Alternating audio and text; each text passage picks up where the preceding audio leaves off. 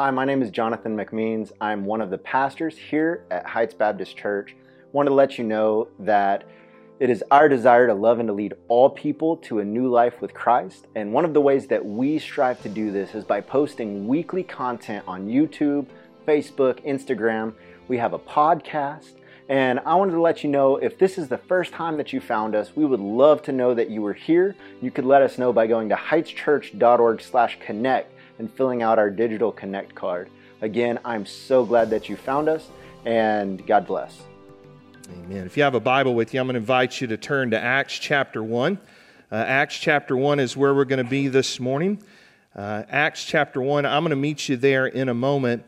You know, it doesn't happen at a lot of funerals that I do that this one thing happened. And it really took me back when this happened, because a lot of times in funerals, there comes a point where the family will maybe request that people stand up and share a testimony of a loved one that has passed away. You know, share a story, share something that's encouraging. Have you been to funerals like that before, where, you know, it's kind of like open mic time? Is anybody, slip up your hand. Have you been to those? Right? Okay. You will agree with this statement. I have seen open mic time at funerals where, you know, they encourage you to say something nice about the deceased, something that you would like to share. I've seen that go really well, and then I've seen it not go well at all, right? Because Uncle Joe gets up there and he talks about his high school football career for 30 minutes and then doesn't mention the person who passed away, right? And so I've seen it go beautifully, and then I've seen train wrecks happen, right? This happened at Scott Painter's funeral, and I have never done a funeral that this happened at again. This one time this happened. During kind of open mic time, Scott was a deacon in our church in Pennsylvania. He had a tragic accident in which he passed away, I believe, about the age of 58. When the family requested, any memories about Scott, 8 people came to the front, and one by one said, "I'm a believer in Jesus Christ because Scott shared the gospel with me. I'm here today, and I believe in Jesus because Scott shared the gospel with me. I'm going to heaven, and I have my sins forgiven because Scott shared the gospel with me." I've never been to a funeral before or after that happened.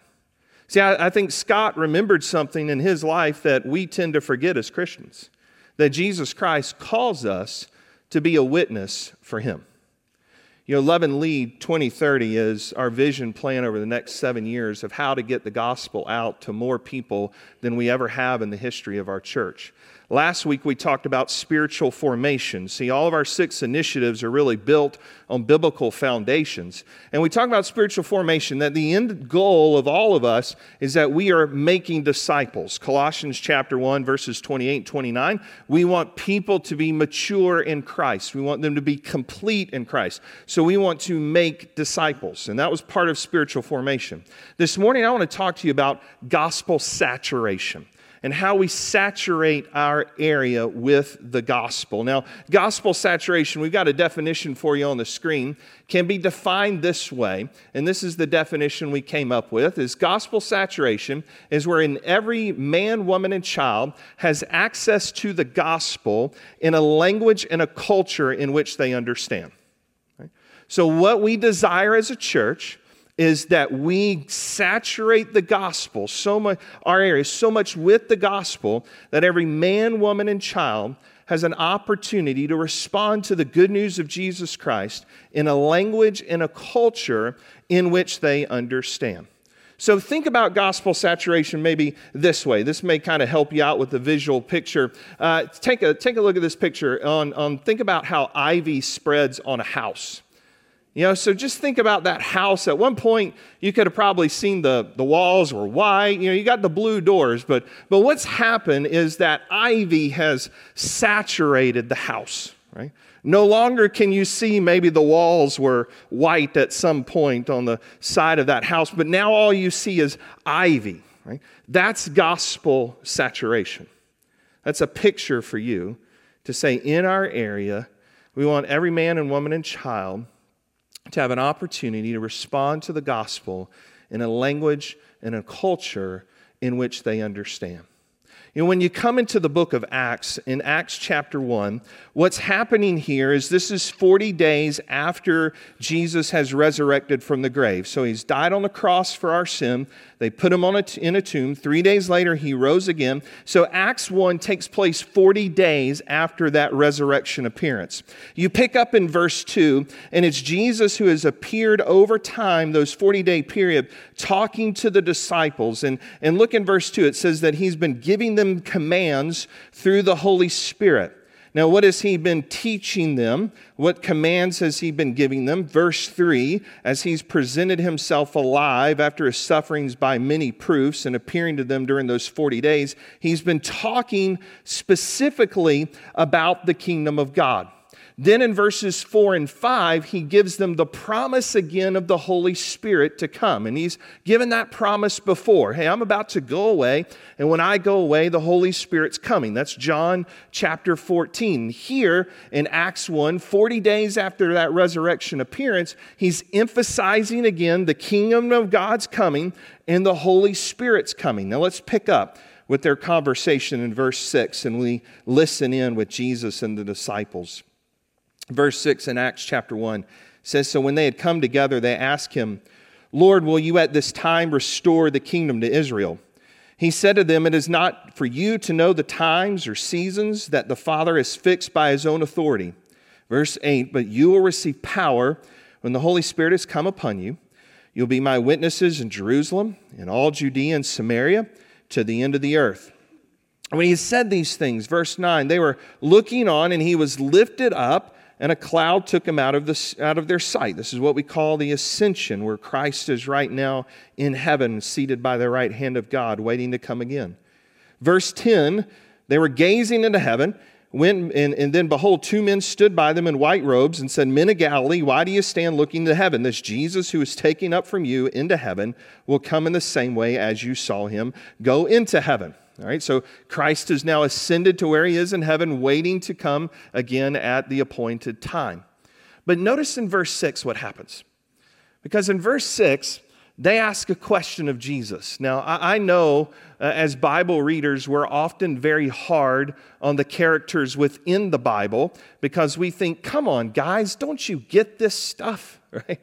And sometimes we can be hard with the disciples. But remember this, they're living in the moment, and we have the whole story, right? We've got the whole story to read. They're in the moment. So get in the moment with them in verse 6. Because in verse 6, they ask a great theological question. Because they're thinking, wait a minute, we really know you're the Christ now. We really know you're the Messiah. We have seen you die on a cross. We've seen you come back from the grave. No question in our minds, you're the Messiah. Then Joel chapter 2 and Ezekiel chapter 36 often talks about the coming of the kingdom and the Holy Spirit coming hand in hand. What's Jesus been teaching them? About the kingdom of God and the Holy Spirit coming. So they're thinking in verse 6, aha, this is it. Right? You're about to restore the nation of Israel.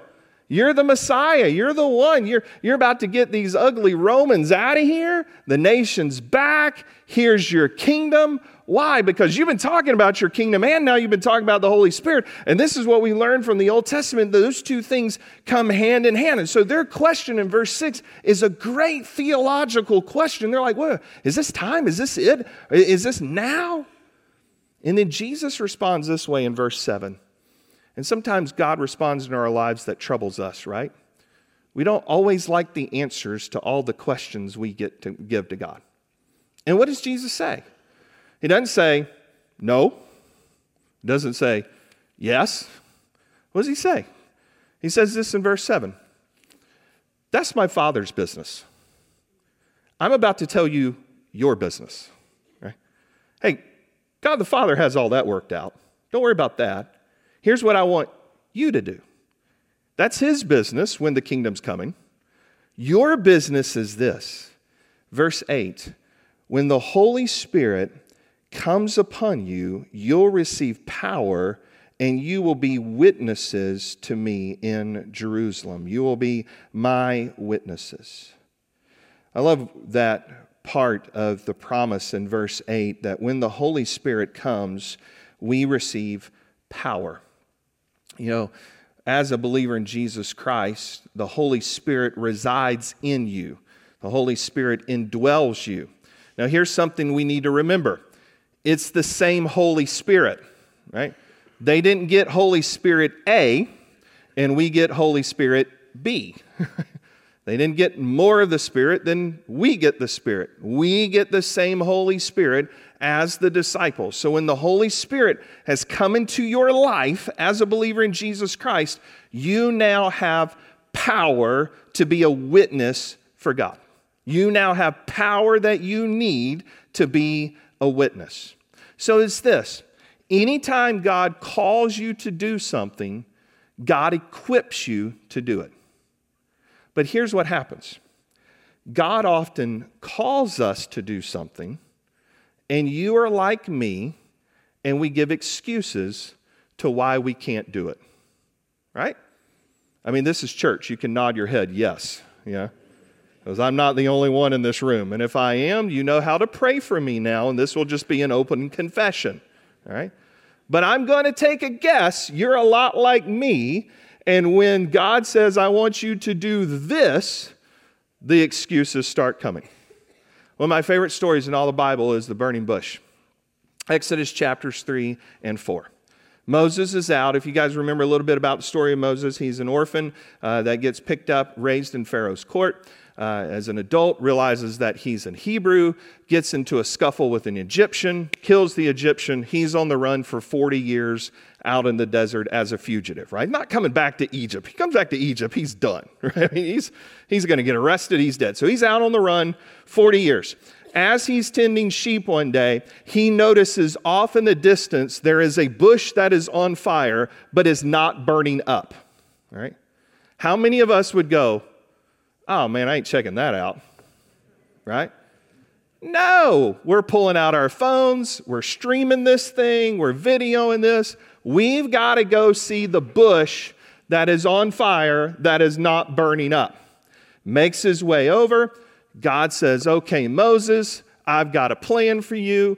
I've got a mission for you. Here's what you're going to go do. You're going to march back into Egypt. You're going to confront Pharaoh, and you're going to tell Pharaoh, look, I know you've enslaved millions of the Hebrew people. I know this is your workforce. I know this is your economy, but you're going to tell those people it's time to go, right?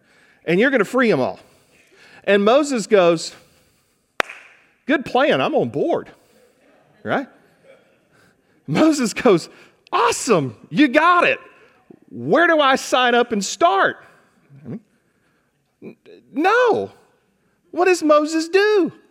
He does what you do and I do. And he starts listing out excuses. And go home today, just a little homework. Read Exodus chapters 3 and 4. And you're going to see all these excuses that Moses gives to God that he can't do it. I'm going to highlight a few of them. First one is this. He's like, I'm inadequate. I can't do this. God, there's no way I can go and confront the most powerful man in all of history right now and let him say, release all the Hebrew people. I can't do that. I'm inadequate. God comes back and says, I'm going to be with you. Don't worry, I'll be with you. Second excuse. Moses says, look, I'm supposed to march back in front of the Hebrew people and go, hey guys, got a plan. God gave it to me. He appeared as a bush that was on fire, but it didn't burn up. Details later, right? But here's the plan. We're just going to march out of here. Right? I'm going to be your leader. Right? And Moses is thinking, there's no way they're going to listen to me. God's going to say, here's what you tell them. You tell them the I am sent you. Third excuse, my favorite excuse. Moses goes, hey, I'm off the hook. I've got this speech impediment, and I don't talk real well in front of people. So you picked the wrong guy, right? I'll go get Tom over there in the field. He'll come over to the bush and check it out. You pick Tom. I don't talk well in front of people. And God goes, don't worry. Your brother Aaron, he's real good at that. So Aaron's going to do all the talking for you. Right? Every time God calls you to do something, God equips you to do it. You and I have the power available to us from the Holy Spirit to obey God and to be a witness for Him in any situation we're in. You know, there's a lot of situations that I get into where I walk into a room, I walk into a home, and I think, I don't know what in the world to say. I mean, I've been in families' homes over the years where they have tragically lost a member of their family. I don't know what to say in those moments sometimes. I've been in families' homes where they've gotten a terrible diagnosis. I don't know what always to say. But here's what I've learned. Holy Spirit, will you give me the words to say in those moments? And I can't always explain how the Holy Spirit does this, but the more we rely upon the Holy Spirit, the more effective we are on mission with God. I mean, there's times that I'll preach a sermon and I'll come home and at lunch, man, I'm peacocking, right? I'm thinking that was the greatest sermon ever. And lunch is like, did you guys hear the illustration? Boy, that was perfect. Did you get the joke? Man, it landed, right? That explanation, whew, that was on point, right? And guess what? That's the message I get like no feedback from. No text messages, no emails, nothing.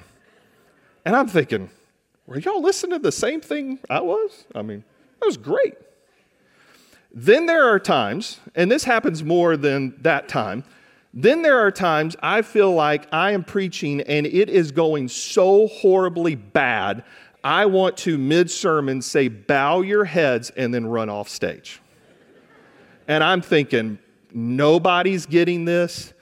I'm at lunch, I'm sad, I'm like spelling out my resignation letter in my French fries. I mean, it's just like, that had to be the absolute worst thing.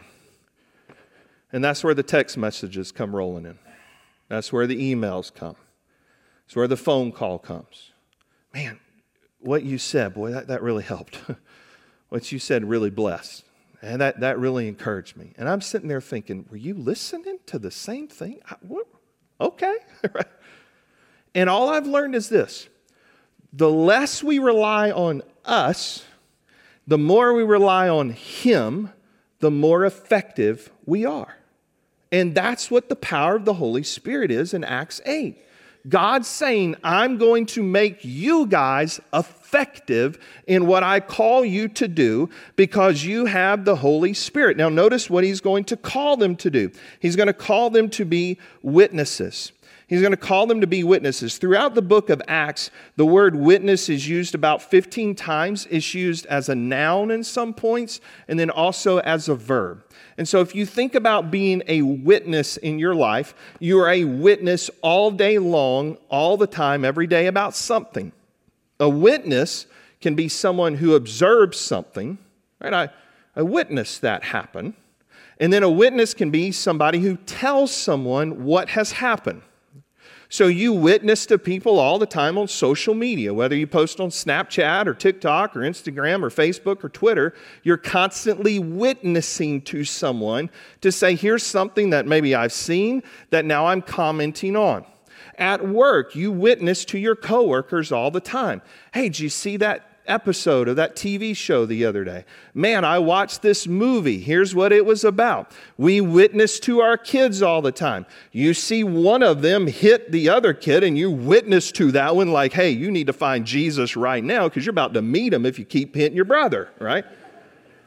So we do this over and over and over again in our lives. Constantly, we see things as a witness, and we tell other people as a witness what we saw.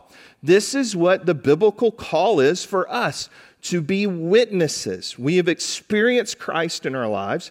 We've seen God do things in our lives. Now we tell people what God has done. Now notice the scope of that. All right, so we got power within our lives, the Holy Spirit, to help us do what God calls us to do. We are witnesses of what He has done. And here's the scope. He says in Jerusalem, in Judea, Samaria, and to the end of the earth. Jesus is basically telling them this. You are going to go out and you're going to saturate the area with the gospel. Close to home and far from home, it's going to saturate. You know what's amazing to me is how this works. If you kind of know a little bit about church history, is church historians estimate by the year 300, there are 3.5 million Christians in the Roman Empire. Now stop and think about that. Something that started with 12. Acts chapter 1, you've got about 120.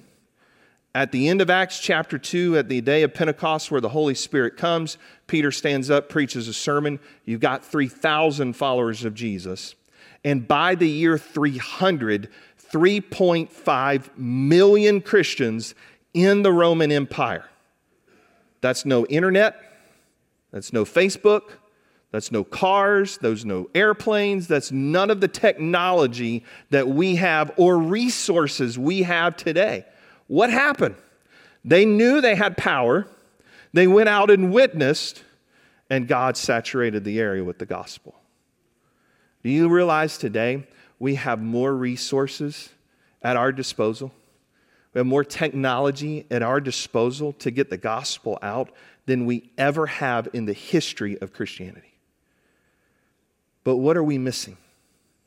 A lot of times we're missing relying on the Holy Spirit's power when we work, when we're witnesses. And so what we're looking at as a church is to say, how do we saturate our area with the gospel over the next 7 years so every man, woman, and child has an opportunity to hear and respond to the work of Jesus Christ in a language and a culture in which they understand. And so let me give you the next 3 initiatives of what we seek to do as a church over the next 7 years. The first one is this: in saturation, we want to baptize 200 people. We want to baptize 200 people in the next 7 years. This is going to come through your personal evangelism efforts. Right? This is going to happen because you are going to share the gospel, relying on the Holy Spirit to work in you and through you, getting the word out through personal relationships, and we are going to see people come to know Christ. All right? So we have what we call here at Heights a 4x4 plan. A 4x4 plan is this: you find 4 people you know in your life that don't follow Jesus. You pray for them, you share the gospel with them, you invite them. Right? So you're inviting them to church to hear the word. You're sharing the word with them. You're praying with them. If you don't know 4, you know 3, great. Start with 3. Don't know 2, start with 2. Don't know 1, then great. Pray that you'll at least come to know 1 non-Christian in your life that you can start being a witness to. So over the next 7 years, 200 people that we're going to baptize as a church because you are going to share the gospel with them. Over the last 5 years, by God's grace and your efforts, we have baptized 118 people in 5 years. Amen? I mean, that's something to celebrate because we had that whole big pandemic in the middle of that, right? And so we stop and think, 200 people, 200 brand new Christians over the next 7 years. The second initiative we're looking at is starting a Hispanic ministry here at Heights in the next 7 years. Now, when I say Hispanic ministry, I know a lot of you already are thinking about questions about how is that going to work? What is that going to look like? What does that entail? And listen, I want you to know we are always welcome to dialogue with you. We're always welcome with your questions. I love questions. I love being able to talk through things with you. I'm a collaborator at heart, and so more opinions I just love. But let me answer your question right now. When I say start a Hispanic ministry within the next 7 years, you're thinking, what does that mean and what does that look like? Here's my answer to that. I have no idea. Honest truth, I have no clue. I have no clue what that means. I don't. But I know this. In our area, 48% of our population is non-white. So 48% of the Alvin, Manville, Iowa Colony area is non-white. I know this, in my heart, I want 48% of people in our area to have the gospel in their language, in their own culture, in which they can understand and respond to Jesus. I know this, that God, very rarely or if ever in the Bible, gives you A, B, C, and D of the plan and then asks you to obey. Often what God does in the Bible, He gives you plan A, step A. When you take step A, I'll give you B. When you take B, I'll give you C. When you take C, I'll give you D. So I have no clue what that's going to look like. I have no idea where to start. I have more questions than I have answers. But I know this in my heart. If we want to effectively reach people around us, then we will reflect more on a Sunday morning of the diversity of our community than we do right now. And I know in my heart, there are people that need the gospel. And so we will just, by faith, go, Lord, we know this is your heart too, and you're just going to have to give us the plan. Our yes is on the table for that. Next initiative is this: baptize 200 people in the next 7 years, start a Hispanic ministry, and then number 3, plant 4 churches in the next 7 years. We want to plant 4 churches in the next 7 years. Again, those may not always be English-speaking churches, because we want to see the gospel go out more and more in our area. We want people to be able to respond to the gospel in a language and a culture in which they understand. And so we need to start new churches. Now, here's the question I get anytime we talk about church planting. And it's a great question. It's a fine question. So let's just go on and answer the one that's already in your head. So thank you for asking it, because I know you're asking it in your mind because you're giving me the look. All right? Okay, you're giving me that look you give me sometimes, and that's great. That's fine. Ask your question, but mentally it's already there. Did you ever have a parent that had the look, by the way? Just digressing, all right? My dad had the look when I would get in trouble. There was 3 levels to the look. The first level was, boy, you need to calm down. Level 2 was, boy. See, I lost, some of you, like when you got in trouble, your parents said your whole name, right? My mom would say, David Lee Peoples Jr., you need to stop. When I got in trouble with my dad, I lost all my name. He just went to the pronoun, boy, right? That was it. I wasn't David Lee Peoples Jr. anymore. It was just boy. It wasn't even a son. It was boy, right? So level 1, boy, you need to calm down. Level 2, boy, I'm getting serious. Level 3 of the look was this: you better run, right? Just run. Which then if you ran, that was a whole nother story. Yeah. So some of you are giving me that look, right? You just give me that look. Like, why in the world do we need to start new churches? Great question. Let me answer it in a practical sense and a spiritual sense. Let me start with the practical sense. If you take the Alvin, Iowa Colony, Manville area, you look at those 3 zip codes, there are 87,000 people around us today. So 87,000 people make up our surrounding area. We have been able to identify through our research 45 churches in the Alvin, Iowa Colony, Manville area. Now, when I use the word church, I'm using the word very loosely there. These are not all Bible-believing, gospel-preaching, Jesus is the only way to salvation church. This is going to include your Mormons, it's going to include your Latter-day Saints. So 45 churches in our area with 87,000 people surrounding them. Research shows on a national level that 65% of all churches in the United States average under 100 people on a Sunday morning. Just stop and think about it. 65% of every church in America, whether it's Methodist, Baptist, Catholic, Episcopal, Presbyterian, 65% of all churches in the United States average fewer than 100 people on a Sunday morning.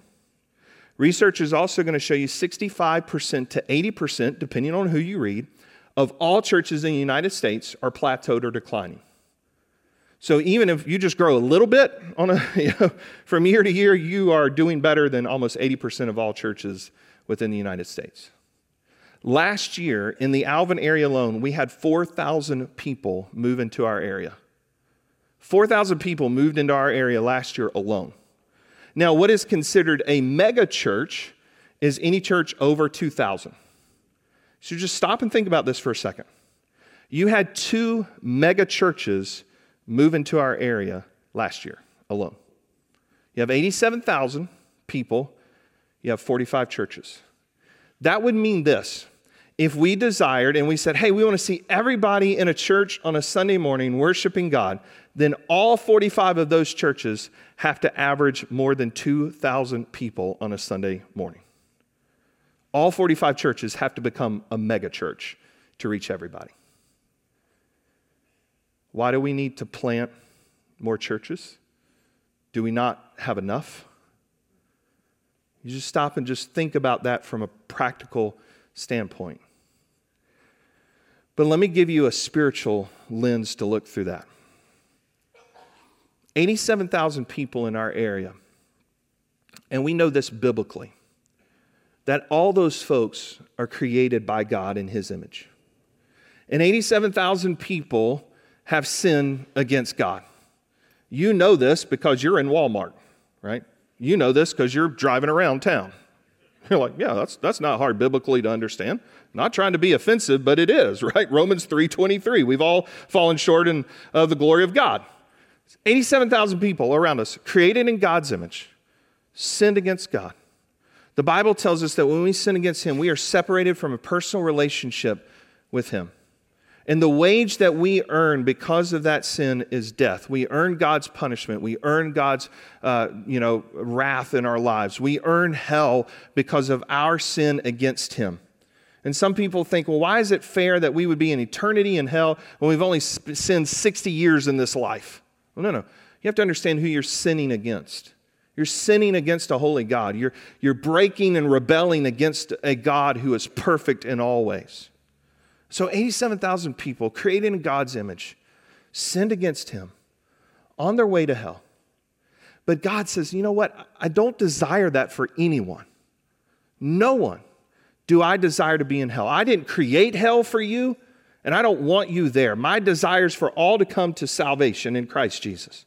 And that's why God steps into our lives and says, I'm making a way for you. I'm sending my Son to you. I'm sending my Son to be a mediator between you and me. And the Bible tells us that this man, Jesus, in John chapter 1, in the beginning was the Word, and the Word was God, and the Word was with God.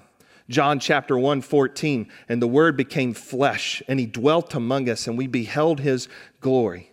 And now this is this Jesus who can be our high priest, who can be our mediator, who sympathizes with us in all of our weaknesses, tempted like we are with sin, but never sins. So when He dies on a cross, He takes all of your sin upon Himself, and He dies that perfect sacrificial death, sinless, on your behalf. Takes that punishment and wrath that deserved for you, and He takes it on Himself in your place. And God says this, that in order for people to be saved, they have to hear the gospel. They have to hear that good news I just presented. They have to believe. How are they going to hear? It's going to be through someone telling them. How are they going to hear? It's going to be through disciples saturating the area so every man, woman, and child has an opportunity to hear and respond to the good work of Jesus Christ in the language and culture in which they understand. So, do I know how we're going to plant 4 churches in the next 7 years? Do I know how we're going to start a Hispanic ministry? Do I know how we're going to do all these things? No, not yet. But I know this. I know a God who has an answer to every question we have. I know this. I know a God who has a desire for all 87,000 people to come to know Jesus Christ. And I know this, God's working already in our area, that God is on the move, and what God wants us to do is just join Him in that work. And that's what being a witness for Jesus Christ is all about. It's just saying, Lord, I know this is what you want. I know this is your heart for these folks. I just want to join you in what you're going to do. So here's what I want you to do. I want you to commit over the next 7 years for us as Heights Baptist Church to saturate our area with the good news of Jesus Christ so every man, woman, and child in their own language, in their own culture, has an opportunity to hear this good news, believe in Christ, have their sin forgiven, and be on the way to heaven. Amen? Amen. Let's pray together. Father, I thank you for who you are. I thank you for your love. I thank you for a call that you gave not only to the disciples, but to us as well, to be your witnesses. Lord, we have a call, a mandate to be able to do this because what we want to do is line our heart up with you. And Lord, we know today there are so many people that their eyes are not on Jesus.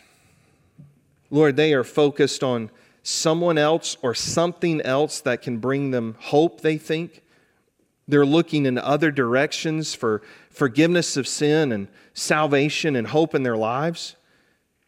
But we know in your word, that comes in a person, in a relationship in Christ.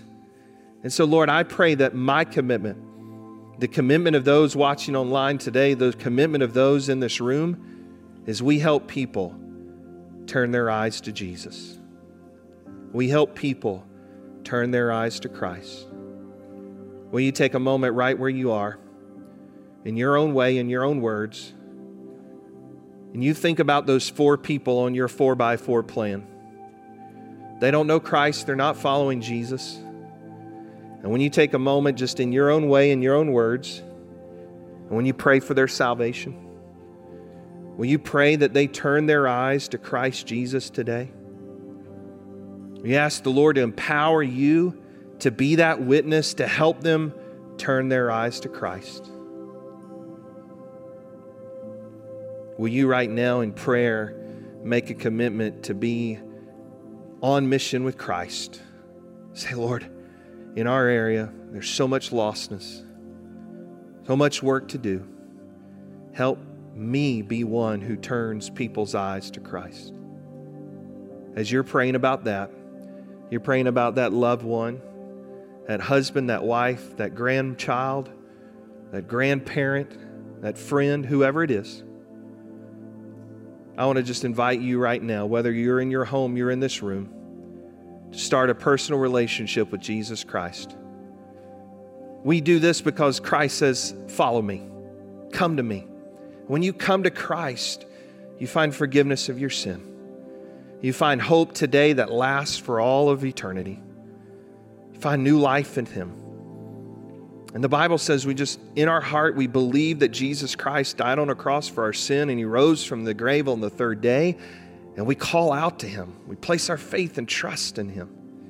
And so maybe today you're just saying, hey, I want to know Christ as my Savior. You can just simply pray along with me. And this prayer is nothing magical at all. It's just words to express what maybe is on your heart. Say, dear God, today I'm ready to start a relationship with Jesus. I believe He died on a cross for my sin. I believe He rose from the grave. I turn from my sin and I turn my eyes to Christ. I'm ready to follow Jesus. Father, we thank you for the way you are going to use us to saturate our area with the gospel. We know that is your heart and your desire. And so, Lord, where we lack resources, we pray you provide. We lack answers, we pray you give them. And Lord, we do this for the glory of your name. We pray in Christ's name. Amen.